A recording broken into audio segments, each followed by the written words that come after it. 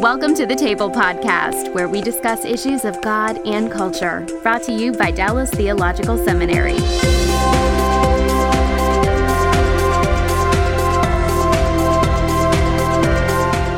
Welcome to the Table Podcast, where we discuss issues of God and culture. My name is Mark Yarbrough. I serve as the VP for Academics, Academic Dean, teaching the Bible Exposition Department.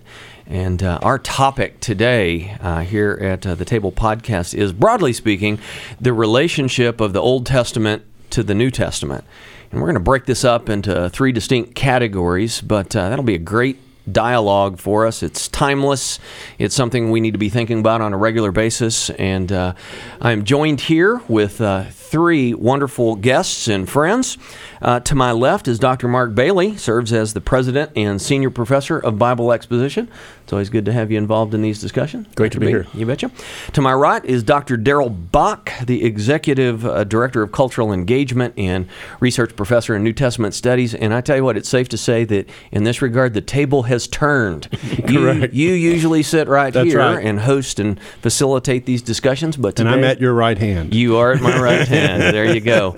And we are also joined by Andy Stanley. Andy, thank you for joining us. Greatly appreciate that. And he is live right now in Atlanta, Georgia. And many people know Andy, founder, if you will, of North Point Ministries. And Andy, correct me if I'm wrong, but you are still pastoring and preaching at the Buckhead campus in Atlanta. Is that correct? That's right. Yeah, I've been there about a year. You betcha. And author and frequent conference speaker. And so thanks for joining us. This is going to be a great discussion today. We greatly appreciate it. And Dallas grad, don't forget And that. a Dallas Theological Seminary Yes. graduate. That's right, indeed. So thanks for hopping in on this one today. We've got some fun things to talk about. And so broadly speaking, again, in the connections of the Old Testament to the New Testament, we're actually going to jump into a topic into the New Testament, okay, because this issue comes up, and it frequently surfaces in all sorts of discussions of theological dialogues. It is an issue that seems to rear its head every so often in evangelicalism about showing the connectivity between the Old Testament and the New Testament.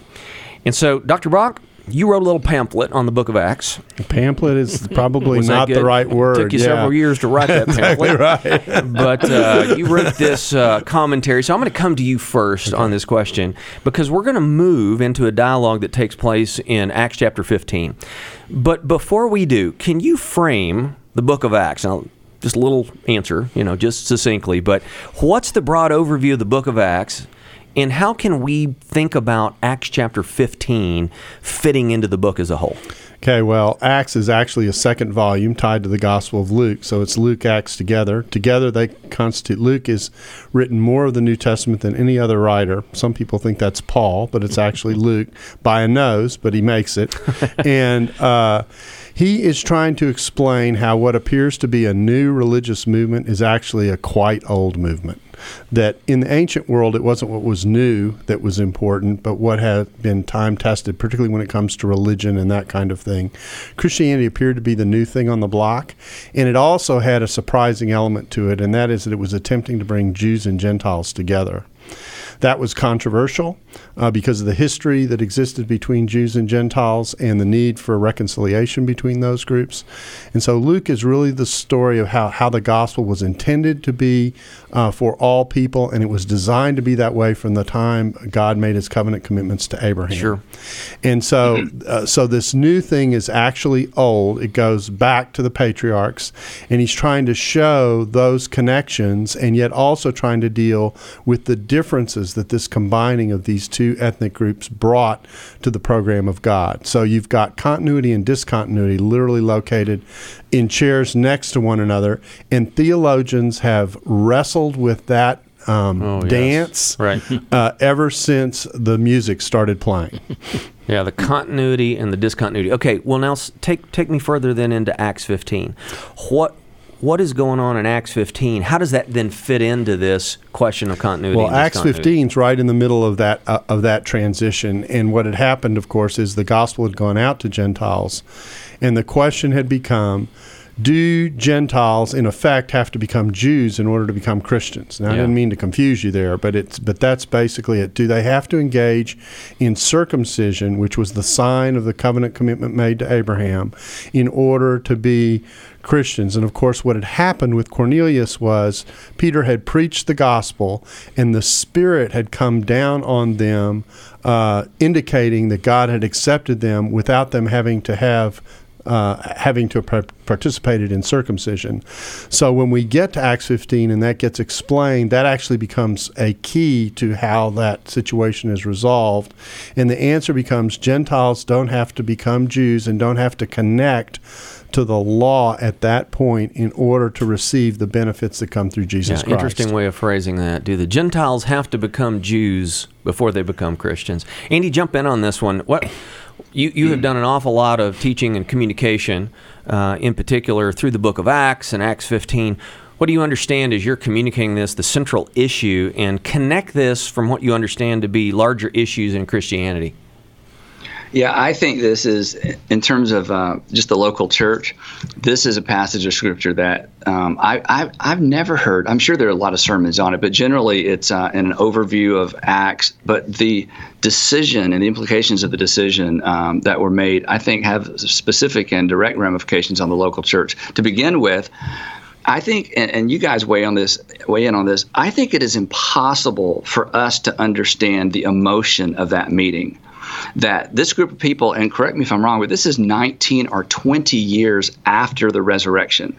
So for 19 years or so, there has been this tension within the local church, and finally it's come to a head. So this isn't 2 weeks after the resurrection. What are we going to do? This tension has been building and building and building, and now, as we've already talked about, you have many Gentiles who have embraced the faith are now being asked to embrace not just circumcision and not just the law, but this is a way of life. This is the old covenant is a world view. It encompasses everything. It touches on everything.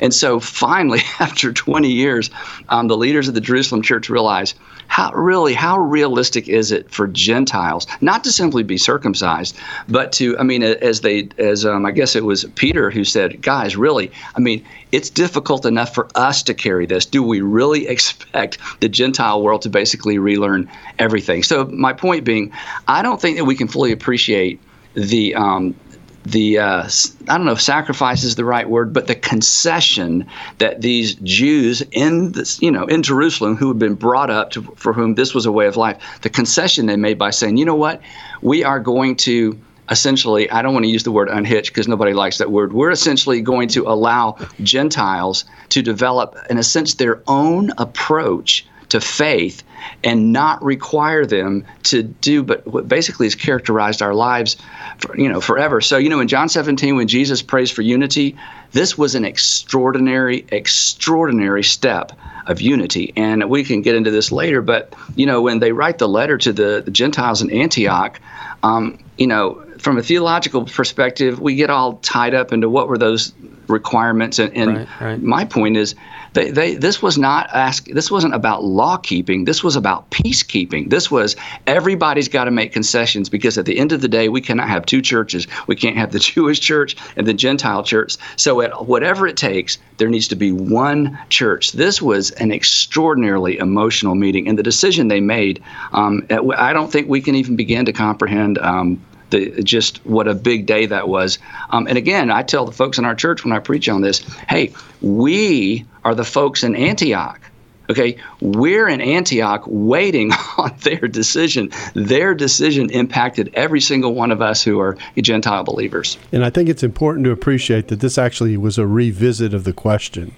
That after Peter had been with Cornelius and stayed with Cornelius, initially there was a huge pushback in Acts 11 to say, Peter, you did the wrong thing. You shouldn't have stayed with them. This isn't right. And he walked through. His response was basically, your complaint isn't against me. Your complaint is against what God did in our midst as I was in the midst of preaching.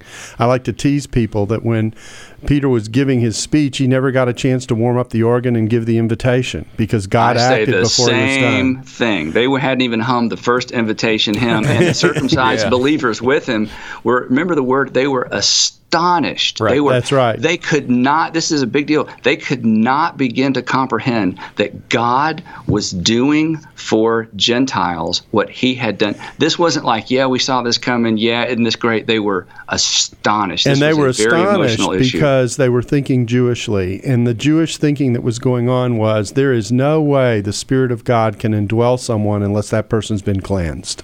Yep. And so when I read this passage, I go, when they were astonished, I said, let me translate that for you. Did you see that? I mean, and there are 6 witnesses there, not just 2. So everything that God is doing is designed to reinforce what's taken place here, and that all happened outside of any activity of circumcision or anything else. Their mere faith in Christ had brought forgiveness and the cleansing that leads to the presence of the Spirit in the life and the new life that they had received through the gospel. Yep. Okay, so if the question was, do the Gentiles need to be circumcised? Mark, we're going to come to you. Okay, we're going by first names, by the way. Okay, so Mark, we're coming to you. What was the solution to the problem, and why was it so astounding? We're back in this issue of shock and awe in the text for the trajectory of the church. Sure. Well, I think the solution is twofold. One is the question had to be asked, what does it take for a Gentile to become a believer? Right. And the response of Peter that's followed up by James is that it can't be the law because we can't even keep the law. Right. And so that great verse that's found in verse 11, but we believe that we will be saved through the grace of the Lord Jesus just as they will. Yeah.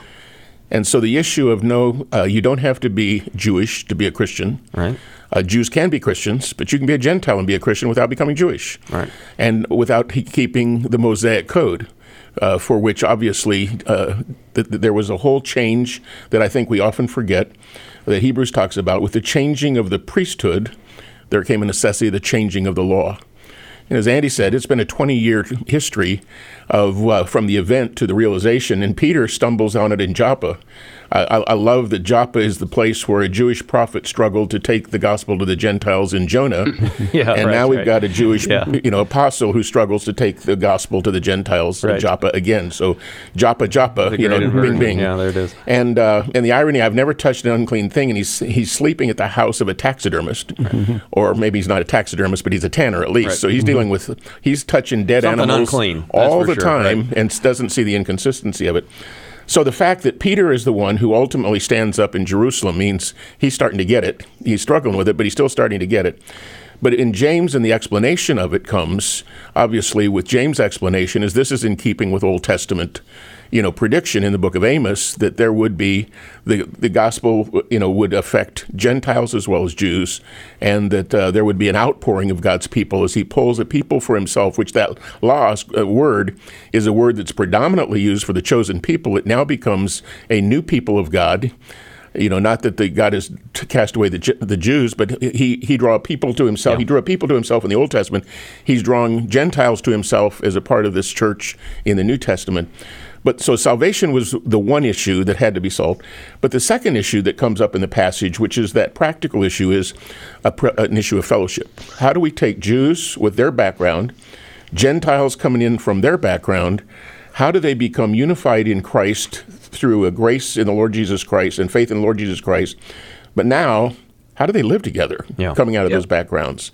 And I think the fellowship factor was, ironically, the things that are listed, the 4 counsel of here's what we would ask of the Gentiles, I think is a consideration of living with liberty on the part of the Gentiles, because they now are going to be in fellowship with Jewish people who have this law steeped in their heritage.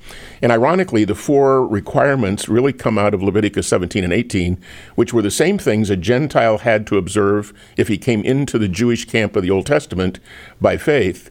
He would have been asked to do those very same things. So in essence, the continuity of the Jewish community, these are things that some would call moral and some would simply call ceremonial. Right. I'm not sure you can divide those two in the passage, but these were things that would be highly offensive for a Jewish congregation. It would be like going in today and in essence talking that there was nothing to the Abrahamic covenant, there was nothing to the Mosaic covenant, those things weren't important for life and as a Jew. That would be highly offensive. And so I think what you have is a great sense of deference, if I could use that word, that Gentile believers ought to have for their Jewish brethren in these 4 areas, because that's going to make fellowship at the table a much easier experience. Right. So I think the issue of salvation was clarified, and I think the issue of deference for the purpose of fellowship. Can I do something different so that Jew and Gentile can sit in the same body and have great fellowship? Yeah. So that's how I see what those 4 requirements are. It's crystal clear in the text, Avi, in regard to issues of salvation, right? I mean, Jew and Gentile, it is not in obedience to the law. It is through Christ. Okay. Now, Daryl, you have taught a lot in this area. There are other views, and sometimes you'll hear this circulate about what these things are. I'm not disagreeing with what you said, but what are some other dominant ways that people view these things of going, why these things? There are 2 other explanations besides Leviticus 17 and 18, which obviously is in play. And because some people make the observation, Leviticus 17 and 18 don't cover everything that's listed here. This may be a both and here. Exactly, there are multiple things that are being addressed. And the fact is, we don't know exactly what has triggered these 4 things, other than many of them are associated with the types of things that would happen in pagan cults or that would happen in Greco-Roman associations. Things tied to paganism and to pagan worship and into affirmation of the polytheism of the culture, that kind of thing. So there could be an undercurrent to this that says, don't do anything that associates directly with things associated with paganism. And a parallel to this is the discussion of meat offered to idols in 1 Corinthians 8 to 10, where you actually get 4 different solutions depending on what you're dealing with. That's right, exactly. You're free to buy meat in the market. Okay, you don't ask any questions. That's in contrast to what happened in Judaism. Right. You shouldn't be in the temple to begin with, but should you go, you don't eat anything sacrificed there. So that's not something you're not supposed to do. You're free to eat meat offered at a meal in someone's house, unless or until someone says that's been offered to an idol, and then you go on what I call the Christian diet. You're not allowed to follow through on that. So there's a sensitivity about how, and this gets to the fellowship point, which is there's a sensitivity about how Gentile table fellowship and their general response to paganism in general rubs off to the Jewish person with whom now they're sharing fellowship. There's also a flip side to this that's important, and that is within Acts we do see communities made up primarily of Jewish people who are still very Jewish in their practices.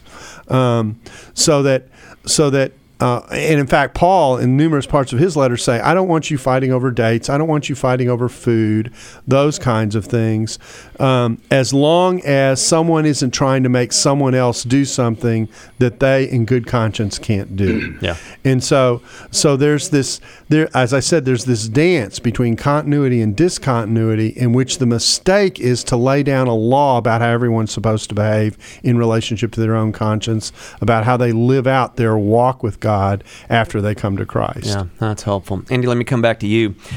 You do an awful lot of teaching and communication with individuals that didn't grow up in the church. And so when you're communicating a passage like this, why is it important? Why is this an important text to understand and embrace? And what are you, as you talk to people and you field questions and are engaging them, what are some of the complexities, things they're wrestling with when they come to a passage like this? Well, the people that I want to communicate with are not wrestling with a text like this. They're not even reading a text like this. Fair enough. You're saying, welcome to the book of Acts, yeah. I am introducing them to these things for the very first time. And the way I preach and teach, especially really all the time, is I try to think sequentially before I think theologically. And we all have a theological framework that we're not going to be able to break out of. In fact, that's what's happening in Acts 15. That's what happens in Cornelius' home. In fact, my favorite line when Peter, just to get off track for a second, when Peter goes into Cornelius' home, he's talking to all these Gentiles and says, before yesterday, I really considered all of you impure and unclean. But, you know, I've had a breakthrough. I mean, what the insult, I mean, he insults everybody in the room and says, this is my first time to ever be in a Gentile's home. So think about where the church was, again, 20 years, you know, after the resurrection. There's still a struggle. But anyway, back to your point. I want people to understand these passages sequentially. And what I mean by that is that, as we've talked about already, there is a storyline going on here that began with Abraham, that I'm going to bless the entire world through you, who becomes a family, that becomes a nation. Right. We have a covenant at Mount Sinai with a nation. That covenant is coming to an end. Jesus declares that he's fulfilled it. And in Acts 15, it's just one more narrative in a sequence of narratives that is opening the gospel to the entire world. And in Acts 15, the way I preach it is, everybody is invited. Everybody is invited. Everybody is included. It is a brand new day. Jesus came to introduce something brand new to the world, a new movement, his church, a new covenant, a new ethic, his new command, and consequently, hopefully we'll get to later, a brand new apologetic for why we believe. So again, for me, this isn't theological as much as it is sequential, and it represents an invitation to a group of people 300 miles north that are deciding, you know, can I really do this? I mean, you know, if they hadn't decided the way they decided, you know, the men would pull up on Sunday morning and say, honey, you know, you and the kids run on in. I really got to think about this because, you know, this is going to require surgery. Right. So this was a really, really big deal. So, you know, in a contemporary or in any church in modern times, this Acts 15, it represents two big things. We've only touched on one, but, you know, what we've touched on so far, the doors were thrown open wide to the entire world. So it's a big deal, and it certainly has relevance to the modern church. Yeah, and back on the words of continuity and discontinuity, brand new and yet very old. Yeah, I mean, we've got this tension here because, I mean, obviously in terms of the fulfillment of promise. I mean, here we are, and Jesus is the Jewish Messiah. I know you're not disagreeing with that. I get that. But I'm saying It's brand new and yet very old. Yeah, Andy, I want to ask you a question, and that is, you alluded to this earlier, that some people have given you a hard time because you used the word unhitched. And I think the question I have for you is, what you were really saying was, and if I'm putting words in your mouth, you can tell me I'm doing it. You won't be the first. You mean it's happened before? Okay. Right. Well, I'm glad you've welcomed me to the table. Anyway, so is what you were really saying when you said unhitched is the point is that we aren't being asked to live under the old covenant anymore and what's Correct. Associated with the old covenant. People heard you say Old Testament in the context of a sermon. I said Old Testament, and that on the screen, you know, I live and die by, you know, people taking pictures of my screen. I should have put Old Covenant instead of Old Testament. But the reason, and please don't lose your question, I want to come back to this. The reason I did is the point I was trying to make in that particular message, in that particular series that followed another series, all of which went together, but that's a story for another day, is I want our church and our congregation to understand it's not just the law. There was a worldview, there was a perspective, there was an approach to life, and all of that was going away, and that we as Christians need to unhitch from all of that. There's a value system that's associated with the Old Covenant that's not so much stated as inferred. I mean, it's as simple as, we know in the Great Commission, Jesus said, not only are you to love your enemies, now we're going to leave our land, we're going to leave this piece of geography, and we're going to go out into all nations. Well, you know, for about 20 years, they all pretty much stayed around home because, again, they're not even willing to go into the home of a Gentile. How are they going to fulfill the Great Commission? So there's so much more that is illustrated in the narratives of the Old Covenant, or the Old Testament, I should say, that stem from the Old Covenant, but it's broader than that. And my plan was to come back later and talk about that. In fact, in the message, I said, hey, we'll come back and talk about that later, talking to my congregation, because I threw out a little bit of a teaser that became a bomb. So anyway, go ahead. Go on. So let me follow up. So let me tell you what I didn't hear you say that I think you've been accused of saying. You weren't saying do away with Proverbs, do away with the Psalms, do away with the prophets. What you were saying is there was a certain attitude of life. And of course, one of the things that makes this complicated is you not only had the worldview of the Old Testament, but you had the worldview that had grown out of the Old Testament that had become certain aspects of Judaism Judaism that Christianity also was challenging, and those things were kind of gotten mixed together in a completely Darryl, different combination. If I can rephrase this, okay, there was an improper view of the law. Right. That they were combating in Acts chapter 15. So when the statement is made that why put a yoke upon them that neither we nor our forefathers, that's talking about there was some level of an improper view of the law, because if there was, if I can phrase it this way, an obedience-based perspective of the law that brought you to a righteousness before God, there's huge problems with that. That's right. And so I think there's something, what I heard you say, there's something very specific about the what the Old Testament generated among Jewish people that the Christianity was challenging, so that the challenge wasn't directly against the Old Testament, but what at least a view of the Old Testament had generated. Yes, but the New Covenant stands in contrast to so much of the Old Covenant. I don't think they conflict in a way that puts God at conflict with himself, but that was then, this is now, that was for them, this is for the world. So I do think we've got to let go of, not only the Old Covenant itself, but some of the things associated. I think we're saying the same thing. Yeah, we are.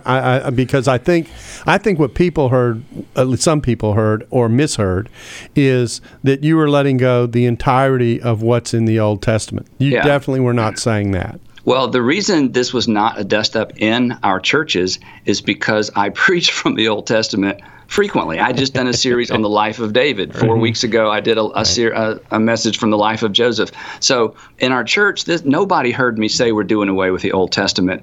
And but again, people hear what they want to hear. So thank you for that clarification. That's great. Yeah. Great.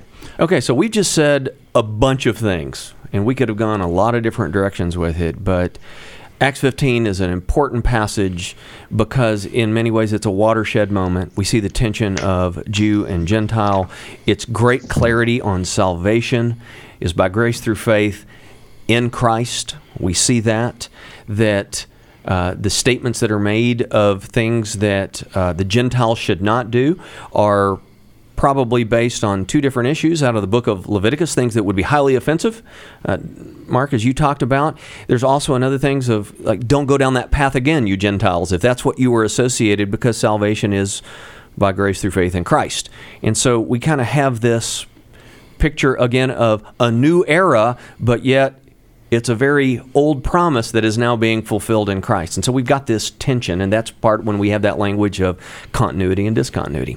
Let's move a different direction and talk about some of the contemporary challenges that the Old Testament poses for some Christians and for those that are questioning Christianity. Andy, again, I know you deal with an awful lot of people that this topic probably comes up or it surfaces. So when you think about that of contemporary challenges that the Old Testament in particular poses for either young Christians or for those that are just thinking about Christianity or looking at it, how would you kind of respond to that? There's two things. The challenge, again, I'm not thinking theologically for a minute. I'm just thinking purely about my audience, a skeptical audience, and honestly, a Jewish audience. We have so many Jewish people who come to our church, but they don't believe. They don't even read. They haven't read. They don't know much about their own scripture because they don't believe it's true. They believe it's myth. They have a very secular. They have a very non-traditional Jewish, Orthodox Jewish view of their own scripture. So this isn't Gentile versus Jew anymore. The contemporary challenge is this: that the Old Testament is at the front of our book, but it is at the back of our apologetic method. So what I mean by that is this: we know historically and we know logically that the Gentile people did not become all that interested in the Jewish scripture until after they became interested in a particular Jew. So in fact, we know from Acts 10, Acts 15, and just the history of between Gentiles and Jews that followed the first century, there was so much tension between the two and continued to be for hundreds of years after that.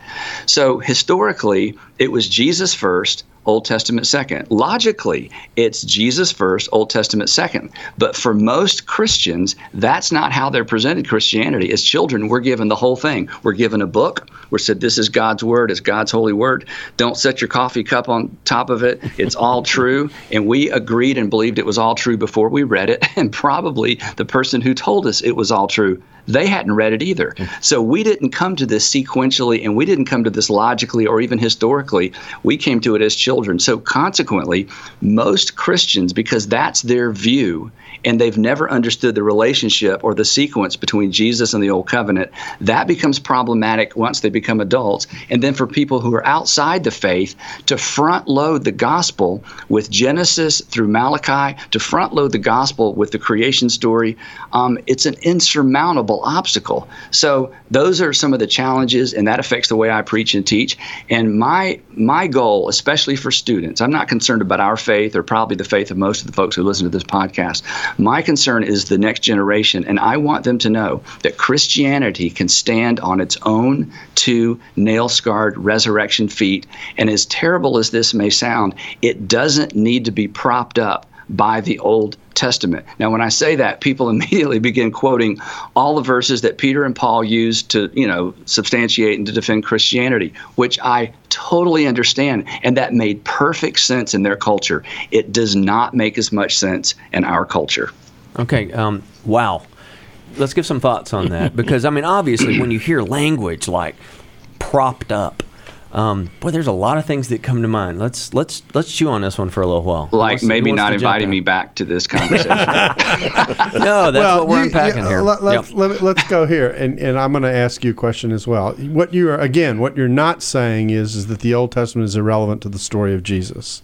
Absolutely not. And you're not saying that that the Old Testament is something that can be dispensed with. What you're saying is that Christians need to make sense out of the Old Testament by making sense out of Jesus. And if you make sense out of Jesus and you make sense out of the way the apostles used and appealed to the Old Testament, you will understand how the whole of the Bible fits together in a much more effective way than if you just try and defend the Old Testament on its own in such a way that it gets detached from what Jesus brings to that total picture. Exactly. Why you should come up after my sermons and explain what I'm trying to say. That was But again, I'm thinking the audience I have in mind is I am not preaching to the choir, and I've been teaching and preaching this way consistently and intentionally for about 9 years, and it makes a big difference. It removes, my favorite verse, our marching orders are from Acts 15, our churches, when James said, we should not make it difficult for those who are turning to God. We should not make it difficult. So I say to preachers and teachers and church leaders, come on, we should not make it difficult. Now, this isn't about dumbing anything down or compromising, but let's not create unnecessary obstacles. The only obstacle should be, is Christ, Jesus the Christ, the Son of the living God, did he rise from the dead? And if he rose from the dead, game on. It's interesting. I don't know if I can find it now, but I wrote in my notes what the Apostle Paul didn't say. He did not say, if there is no Old Testament, our preaching is useless and so is your faith. He said, if there is no resurrection, then Jesus didn't rise and our preaching and teaching is useless. So our faith rises and falls on the resurrection. But when a person comes to the conclusion that Jesus is the Son of God, then you trust everything he said, including what he said about the law and the prophets. So it's sequential. God is a genius storyteller, and the evidence of this is threaded throughout Scripture. In Christianity Today's new show, Holy Curiosity, with me, Kat Armstrong, we explore storied connections threaded throughout Scripture from the Old Testament to the New. Our first mini-series, Connecting Dinah and the Woman at the Well, welcomes experts like Drs. Tim Mackey and Diane Landberg to give us insight and context into the physical location and meaning of these two stories. These stories will spark holy curiosity in your own faith, because once you see these connections, you can't unsee them. God wastes no person, place, or thing. Listen and subscribe to Holy Curiosity with Kat Armstrong on your favorite podcast platform. Now, it's interesting. Let me jump in on this. I'm going to come to you because we had a discussion about this a little bit when we were chatting on a whole different topic. But it is interesting because here's what I wrestle with a little bit, Andy, with what you've said in terms of the propping up. When I look at the New Testament as a whole, and you see the utilization of the Old Testament by the New Testament writers, they use that as a defense to establish their case on the continuity at a certain level. You were talking, Mark, on the book of Romans in particular. Right. Just thoughts on that? Yeah, I'm amazed, and Andy, I hear what you're saying.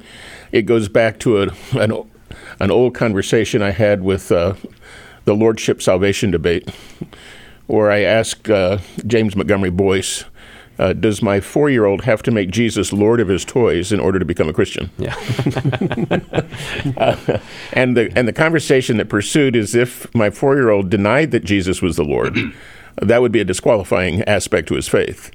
But the implications of obedience and lordship to receive Jesus as Savior is a conversation that probably continues to plague most of us in, our maturity of how obedient. Do I have to give up pride to be a Christian?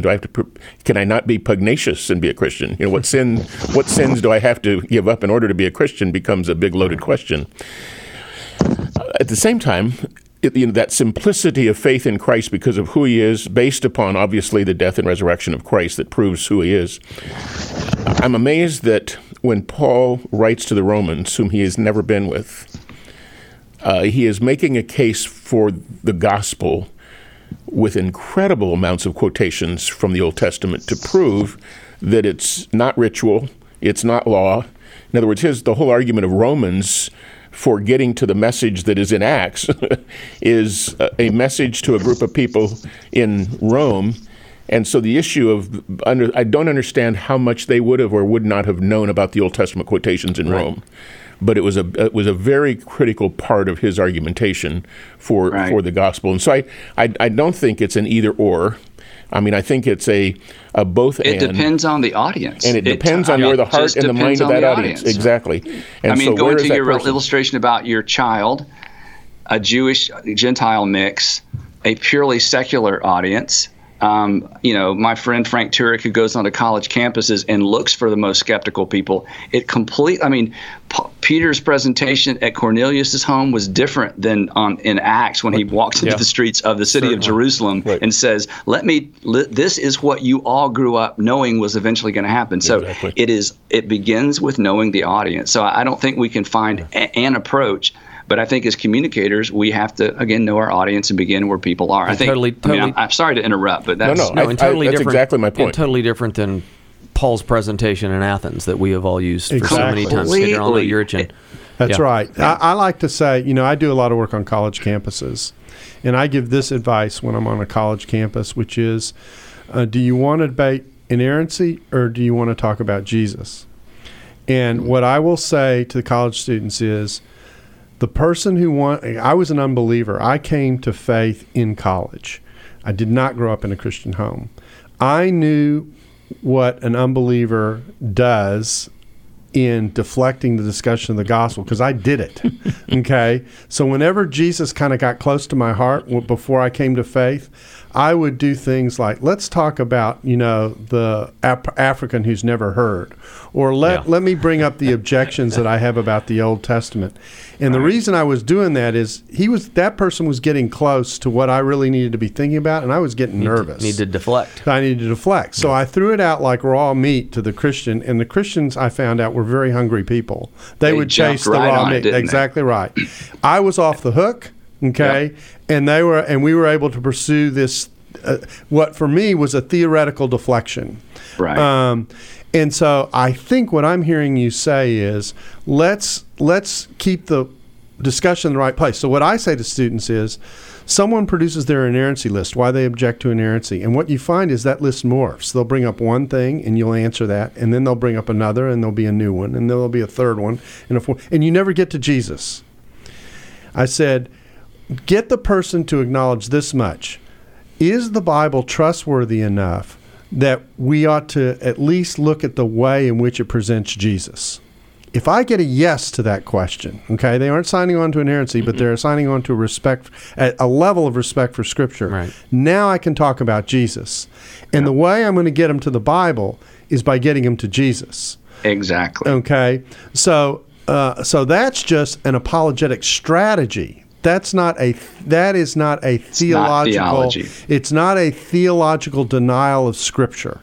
Thank you. And so I think helping people see that tactically, if I can say it that way, is an important way to talk about. Unfortunately, our environment is so polemicized right now that gets heard as theology rather than as an apologetic tactic. I say all the time, what I'm talking about is an approach. It has nothing to do with how a person views the Scripture. It has nothing to do with which system of theology you embrace. This is 100% approach to how to talk about the Bible and Scripture and Jesus specifically to skeptical people. And here's the thing I would want to throw in. This is so important. This isn't just about skeptics and non-believers. Most believers in our seats and pews have a very fragile faith. It's so fragile, they are afraid to look at certain parts of the Scripture. They are afraid to have to address certain questions. Their kids come home from college and their Sunday school faith is just rattled. So what I have found, having done this for a lot of years now, is that not only does this give us better answers outside the church, it does a great deal to strengthen the faith of the people inside the church, to say, I have some great news. Your faith does not rise and fall by your ability to prove that the Scripture is all true, inspired, or inerrant. All I need are 2 Gospels and 1 Corinthians, and we're at the resurrection. And if Jesus rose from the dead, game on. That's all we need. Yeah, there's one other thing that's important here, and that is for some people, for some believers who hold what we might call a more presuppositionalist approach to Scripture, they see any attempt to put the Scripture to the side in one sense as a rejection of what Scripture is and as an affront to what Scripture is. Right. That I get. I understand that. But that doesn't help with the reality that when I'm talking to a person for whom the Scripture means nothing, I mean, it isn't the inspired Word of God. In fact, everything that the culture has told them is this is an old book of all kinds of things that you shouldn't take seriously. Right. When I'm trying to get them to just get to the level of respect for what it is we're talking about and where the material is coming from, I'm actually moving them in a positive direction, even though it is far short of not only a presuppositionalist theology, but my own theology as well. Yeah. But, Dr. Bach, isn't it true? That's exactly what happened historically. Because historically, when Jesus was buried, it was game over. Nobody's outside the tomb on Easter morning counting down backwards from 10. That's Two right. different parties decided to embalm that body. They expected him to do exactly what dead people do, stay dead. And what began our faith was an event. And the event is where we have to focus people's attention. And that's why I say all the time, if a person can predict their own death and resurrection and pull it off, we should just go with whatever that person says. It is that The simple. way I like to say it is that the resurrection was God's vote in the dispute about who Jesus is. That if you want to know who Jesus is, Yeah. okay, if he were lying there in the tomb, that would be one vote. But the fact that he was raised from the dead and seated at the right hand of God, and that God did it, because he's the one who raised Jesus from the dead, the Father did it, that shows what God thinks of this dispute. And that's a dispute that runs through every theological discussion we have about who Jesus is. Back on the bigger theological topic that is actually underneath all of this, and that's the connection of the Old Testament and the New Testament. What are some of the fundamental changes between the Old Testament and the New Testament? And in many ways, what has the church believed about unity and diversity in this? Mark, let me come to you, and what thoughts you have on that? You bet. I think 2 central passages that show both continuity and contrast, and in times more contrast than continuity. Right. And it depends on which passage you're in and what the issue was. But Galatians 3 and 2 Corinthians 3 are 2 passages, and where Paul, a Jew, arguing for the Corinthians, as the change that took place under Moses as under the Spirit. The law and the Spirit contrast in 2 Corinthians 3. He said there was a period of time in which there was great glory. Lightning. Talk about sound and light show at Sinai. Right. You had the ultimate, 4th of July kind of celebration when the law came. And he said, compared to the Spirit, that has no glory at all. In other words, it is a diminishing glory, and he actually uses the dimmer board experience. I call it the dimmer board experience of Moses coming off the mountain. As it gets dimmer, he's going, "Hide your face, Moses, it's looking bad." And that gets transferred as an imagery of what I call the big step up. And it's the continuity, but it's the discontinuity. The Old Testament was great. I use the illustration that when my kids told us they were going to have a baby, they brought us a little set of booties. Those pink booties told us something's coming. Right. About 11 weeks later, we got a sonogram. Once I saw the sonogram and I saw Fiona, my granddaughter, in the womb, upside down in the supine position with her little pug nose, the booties didn't make a bit of difference anymore. But when she was born on June 4, and that year, I haven't hardly looked at the sonogram except to make a sermon illustration.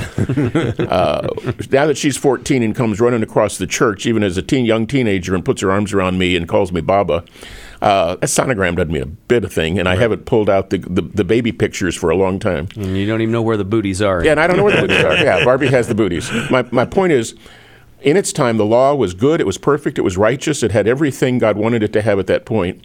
But when you make the move from law to grace, the law came through Moses, grace and truth. Right. So you have a contrast, promise and fulfillment, the story of Israel versus the story of the church. The law came through Moses, grace and truth through Jesus Christ. A nation centralized versus nations as goal. You've got great contrast between the Old Covenant and the New Covenant, the Old Testament and the New Testament. But when Paul says it has no glory in comparison, that's a major contrast, but it's still continuity. Right. It's a continuity because all of that prophecy that was fulfilled in Christ, the Abrahamic covenant, the blessing of the world, from the beginning, God had a vision for the world. So the New Testament is not a contradiction, as Andy said. It's not contradictory. It's not antithetical. It's just preparatory to, and that's the sequence issue that's so important, is that booties have their place, but they don't compare to a hug. And the 1 Corinthians 3 passage, of course, we're back to the discussion we had earlier, which is that's about the Old Covenant. That's about what Galatians 3 calls the pedagogue. Right. And so. And yet there are other passages in the New Testament that say the Old Testament is wonderful for giving us an example of how we walk with God. Sure. When the famous text on inspiration in 2 Timothy 3 is cited, all Scripture is inspired, what's probably in view there is the Hebrew Scriptures in particular. The law of the prophets and the writings. Exactly right. Now, the implication of that is anything that counts for inspiration has this character to it. But the primary referent is what we would call the Old Testament. And so there is this value that we don't want to lose about what the Old Testament is, even as we recognize that we now have access to things and benefits that it was talking about that the people who lived then longed for. Right. But then now we get to participate in, at least in an initial kind of way. And I think going back to the two passages, the Corinthians or the Galatians passage in essence said, if the law could have done it, then Christ would not have had to die. Right. And so that whole issue of the law could not do what only God and Christ and the Spirit could do. That's right. So you have at the same time you walk by the Spirit, you fulfill the law. And so the intent of the law was a godly life with God. There's nothing wrong with that. Never was anything wrong with that. But part of it, as Paul says to Timothy in 1 Timothy 1, the function of the law there's a righteous function of the law that is basically, if I could say it, it's not for your salvation, it's to expose sin. And it's for the lawless, the ungodly. And because it's the Galatians thing, it led you to, the law was given because of transgression to lead you to Christ. Yeah. So what's interesting about Romans 4 is that Romans 4 reminds us that it was always that way, that there always was a word of God that was to be believed that led to the declaration that this person is righteous. And that part of what happened in the period where the law became so central is that the law moved into a position for some people that it actually was never designed to have. Right. Then, Andy, let me start with you, and then you guys weigh in on this, okay? Then how would we summarize this and say, then what's the relevance of the Old Testament today? Let's start with you, Andy, and then we'll come back. I go with what Paul said. It points to Jesus. 1 Corinthians 6, I think is 1 Corinthians 10. It serves as an example. Romans 15, it teaches us encouragement and endurance. But the Apostle Paul does not set his application ball on an old covenant tee. The thing that motivates Christians, or the inspiration behind our behavior, is just as God in Christ did for us. Ephesians chapter 5, submit to one another out of reverence to Christ. That our application is taken from Jesus' new covenant, new command to love as I have loved you. So the Old Testament is inspiration, it's principles, it's not application. Again, it's stories of endurance, as the Apostle Paul says. It's examples, and the Apostle Paul in 2 Timothy 3:16, when people quote that verse to me, they always say the Bible says, and I say, no, Paul said it. And if you want to know what somebody means by what they said, look at what else they said and look at what else they do. And the Apostle Paul is very consistent about how he appropriates and leverages Old Covenant and Old Testament narrative and content as it relates to the life of the believer. So I think, he sets the pattern and the example for us. And here's this may be another topic for another day, but I can't get over the fact, again, thinking sequentially, that the Apostle Paul pivoted in one afternoon. I mean, he was the Pharisee of Pharisees who was going to stamp out the existence of the way. And in the course of one afternoon, he pivots from, the all-star lawkeeper to someone who very quickly embraced a completely different worldview and a different approach to faith. And he's the one who I think we should pay closest attention to, because he was at the epicenter of the transition post-resurrection. So I think he gives us our clearest picture of how New Covenant people should appropriate and consider the Old Covenant. Relevance of the Old Testament. Yeah, I think that you get both negative and positive. He says these things were written for our example, that we should not turn our hearts to evil like they did. So I would probably broaden the issue of application. I would distinguish what I think Andy's saying by application is precept. In other words, and in law, from that standpoint, obviously it has application by principle to us. The other is the positive, written for our admonition, for our instruction. And so it's a great tool to instruct us, if I could say it, in the worldview of God that would take us from creation to consummation. But it would say, how did God choose a people to bring us the Messiah to reach the rest of the world? Okay. Mm-hmm. So I think the continuity aspects of all of that fits the contrast. In other words, the contrast of no glory versus total glory is in keeping with. He just doesn't destroy the staircase. He just takes a big step up. So he didn't wipe out the first step of value. We're not losing the promise. We haven't lost the ladder. We still have both rungs. Right. But we're not on the first rung by any means. Daryl, final thoughts on relevancy of the Old Testament today? Well, I think you need to distinguish between the Old Testament when it functions in relationship to promise, which ties us to the Messiah and the covenants, etc., which of course is what we're experiencing right now in an initial kind of way. And think about the Old Testament when it relates to precepts, the 613 commands of the Torah, as that's traditionally said, in which case those things are enlightening to us about the things that God cares about and the kind of distinctive lifestyle that he asked of people in Israel in contrast to the nations at the time. But they didn't transfer over to us. They illustrate and give examples, but they don't. We shouldn't treat them as the law in the sense that we tend to think about it, even though we can learn from it.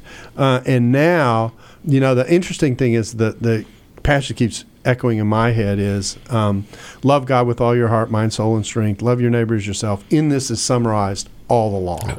And I'm going, now that What was the intent? That is a hook to hang on. You know, that there I can ask myself, how am I relating to God and how am I relating to others? The 10 Commandments work the same way. Table 1 is about my relationship to God. Table 2 is about my relationship with others. And when I do that, I've got an ethical center that's driving through the whole of Scripture that I can unify and rally around, because that's where Jesus is taking me. Jesus is taking me to a faithful walk with God that allows me to interact with other people in healthy ways. And that the Scripture defines as life. Great discussion.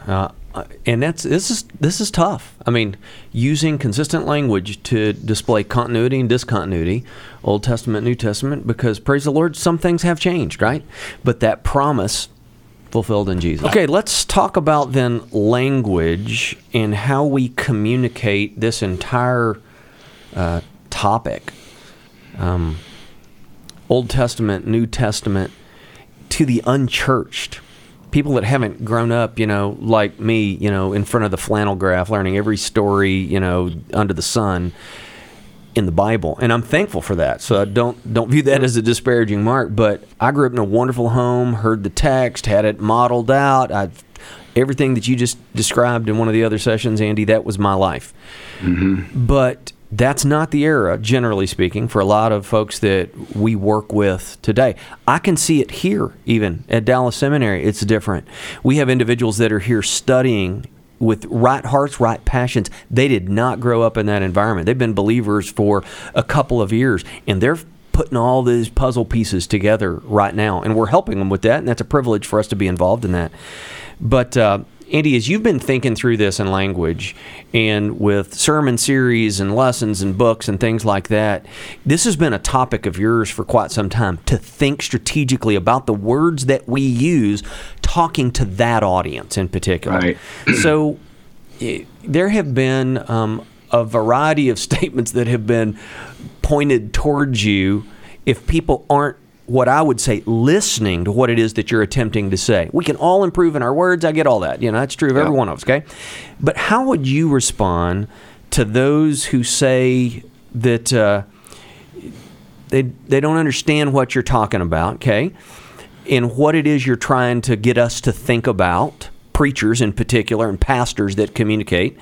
And unfortunately, as you know, some have accused you of leaning towards Marcionism or being anti-Semitic because of the language you're trying to use as it references the Old Testament. And you used it a minute ago of saying, okay, great, I'm not going to use the word unhitch because that maybe people have surfaced some really good things for us to think about of the language that we use. But in that big, giant topic, how would you respond to all of that in that is we're thinking about language? Are you talking specifically about how I talk to my audience? I'm talking about two things, I guess. Number one, how you talk to your audience, okay? And number two, for those that make these swooping accusations towards you about these things. So those two separate topics, I merged them together there. Well, the big accusations come from people who think theologically, and they cannot, for the life of themselves, apparently, they can't seem to think sequentially, and they don't understand that I'm not even talking about theology. I'm talking about an approach to how we talk about the Scripture to people who are outside the faith, but people who don't. It's not the people who don't have an opinion about faith. We live in a post-Christian culture, as if anybody needs to say that anymore, right? So everybody has an informed opinion about the Bible already. Nobody comes with a blank slate. So how do you begin that conversation? So I'm just trying to give people handles, pastors and teachers specifically.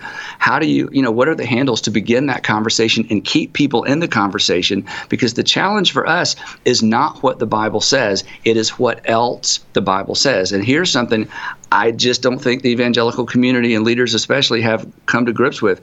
A person can find out what's in the Bible without ever reading it, holding it, owning one, or seeing one. Once upon a time, you at least had to find one to discover what's in it. And it took forever to read it, and you had to really be diligent to find all the parts that are so difficult, to deal with. Not anymore. It's just a few clicks, and it's all there in front of us. So consequently, we have to step back. we have to think sequentially, and we have to think contextually. And so those are my presuppositions. Those are my assumptions when I come to the text and stand up to teach the Scripture. I don't know if that answered your question or not. No, it does. That's very helpful. Get specific on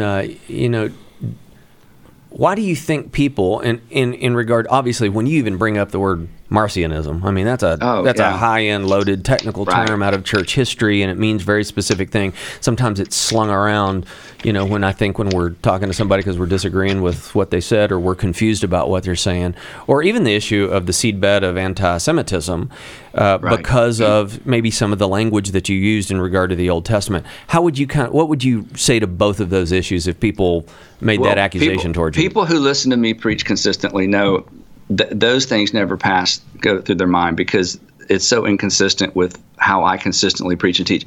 The people who've been critical of me drop into a message and they pull it out of context. But the broader conversation is they have a different theological framework, and they are afraid that I'm leading evangelicalism, in some dangerous direction, at which for the life of me, I can't quite figure that out. But they have a different worldview. They are presuppositionalists for the most part, so they begin with the Bible's inerrant Word of God. Let's begin there. That's just not where I begin because I'm talking to people who that's a non-starter. So why would I begin the conversation there? The whole anti-Semitic thing, that is so incredibly bizarre because if, kudos to the Dallas Theological Seminary, people who think dispensationally, let me put it this way, if the early church had taken the Jerusalem Council's advice, and the early church, I mean the church fathers and those that followed, if that group of people had taken Jesus' advice about what he said about the law and the prophets, if that group of people had taken what the Apostle Paul taught seriously, they would have left the old covenant where it needed to be left, with it as in terms of it's something that points to Jesus, it's inspiring, but it's not our marching orders. Because the strange thing is, and push back on this if you disagree, the roots of anti-Semitism come from the church baptizing, Christianizing, and allegorizing the Old Testament and bringing it into the church inappropriately, because that's where they found the grit and the tension, and that's where they found the fertile soil for persecuting people who didn't follow Jesus. It was the stories of the Old Testament that within their original context make perfect sense dispensationally, but you bring that narrative into the church, and consequently, even in the Reformation, both sides went to war with each other in Jesus' name. So I think a lot of this is just stirred up by some really bad theology, some bad theological systems, and some people who just, for whatever reason, don't like me. I see two things here. There is a kind of anti-Semitism that pops up, and I work in Messianic ministries, so that is involved when the church becomes so detached from its Jewish background that it ceases to see what the Jewish background contributes to the understanding of even what we get in the New Testament. So there is another way that can flip. And actually, I think some of the people who've accused you of anti-Semitism are fearing that that's where some of your rhetoric is going. I don't read it that way, but I think that's part of what may be motivating it. I want you to explain what you mean when you say, I don't talk theologically, because I can hear someone listening to this and going, you never not talk theologically. Right. You're everything that you say has a theological. And you said that a minute ago. Yeah, but I want you to address that directly, because I think that's important. You need to define what you mean by this. What I mean by that, and you're exactly right. I don't assume a theological system on behalf of my audience. I don't assume biblical literacy on behalf of my audience. I try to the best of my ability to teach, again, sequentially, that once upon a time there were two groups of people who both held to the law and the prophets. One persecuted one, and the other went on to say that a man rose from the dead and fulfilled that very same old covenant. They all believed basically the same thing about the law and the prophets. But then there was an event in history that launched a movement that we now call the church. And that's at the epicenter of what we believe and why we believe what we believe. And if a person will embrace that Jesus is the risen Lord and risen Messiah, whatever theological system they want to develop from there going forward, I'm fine, because I am trying to stay on the front lines of people who have walked away from faith, or who are considering faith, or who are in the church and are reaching for the door to leave the faith.